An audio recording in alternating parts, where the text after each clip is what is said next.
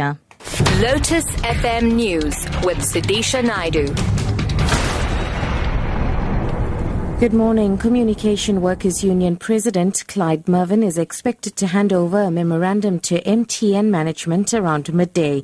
Workers affiliated to the union have embarked on a strike action in protest over the mobile giant's decision to give them only 4% annual bonus in 2014.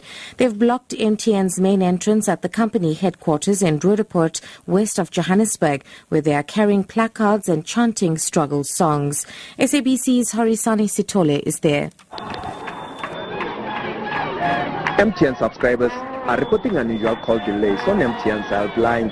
Majority of the employees who are supposed to be taking their calls are up in arms where they are against the company's proposal to give them only 14% of their salaries as bonus for 2014.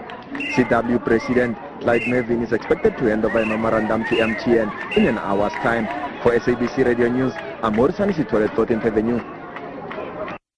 The state is expected to oppose Christopher Panayioutou's bail application. The hearing has resumed in the Port Elizabeth Magistrates Court in the Eastern Cape. Last week, the defence lawyer, Advocate Terry Price, stated their case and presented affidavits for the bail application. Panayioutou's family is in court, giving him full support. Jade Lee Polzer has more.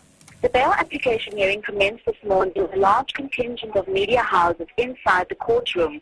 The family members of Christopher Panayioutou once again took up the entire front row in support of him.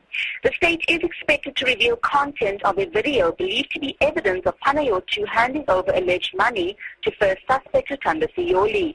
The state is also going to address affidavits that were read out last Thursday by Advocate Terry Price. I'm JP Forster in Port Elizabeth.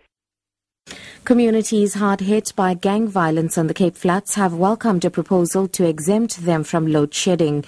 The City of Cape Town's Mayoral Committee member for Safety and Security, J.P. Smith, made a call for Manenberg, Ottery and Hanover Park not to have their lights switched off due to gang violence. Smith says the work of law enforcement officials becomes virtually impossible during outages. Residents say the move will go a long way in making their streets safer. It's a good thing, where the gangsters is concerned, because they like to run around when it's dark. And with the load shedding, they do it, more often. They mustn't put it off during the night because it's not safe for our children and it's dangerous for us to walk when it's dark. I think they should quit the load shedding due to gang violence, especially when it's dark. Shooting starts and it's not a good idea anymore. And finally, 86% of start-up businesses in South Africa fail in their first year. That's according to finance funding company FinFind Chief Executive Officer Darlene Menzies, who will this year be delivering an address at the My Business Expo to be held in Durban early next month.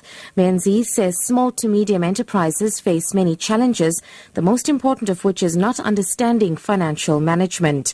She explains solutions that can help small businesses with innovations such as business software and access to finance. Two areas there. One is people who want to start a business and others who already have a business. I think there's two different approaches. The product that we're going to be speaking about that will be launched by the Small Business Minister is called FinFind. And within FinFind, there's a whole glossary area that speaks to a startup business around what are the things that they need to consider, what are the documents that they need to prepare, who are the lenders that will lend to a startup business instead of lending to a business that has been established for a number of years. If those small businesses come to the Small Business Expo, they come and learn about FinFind, they'll find that all the answers to the questions of a startup business and an established business are going to be given.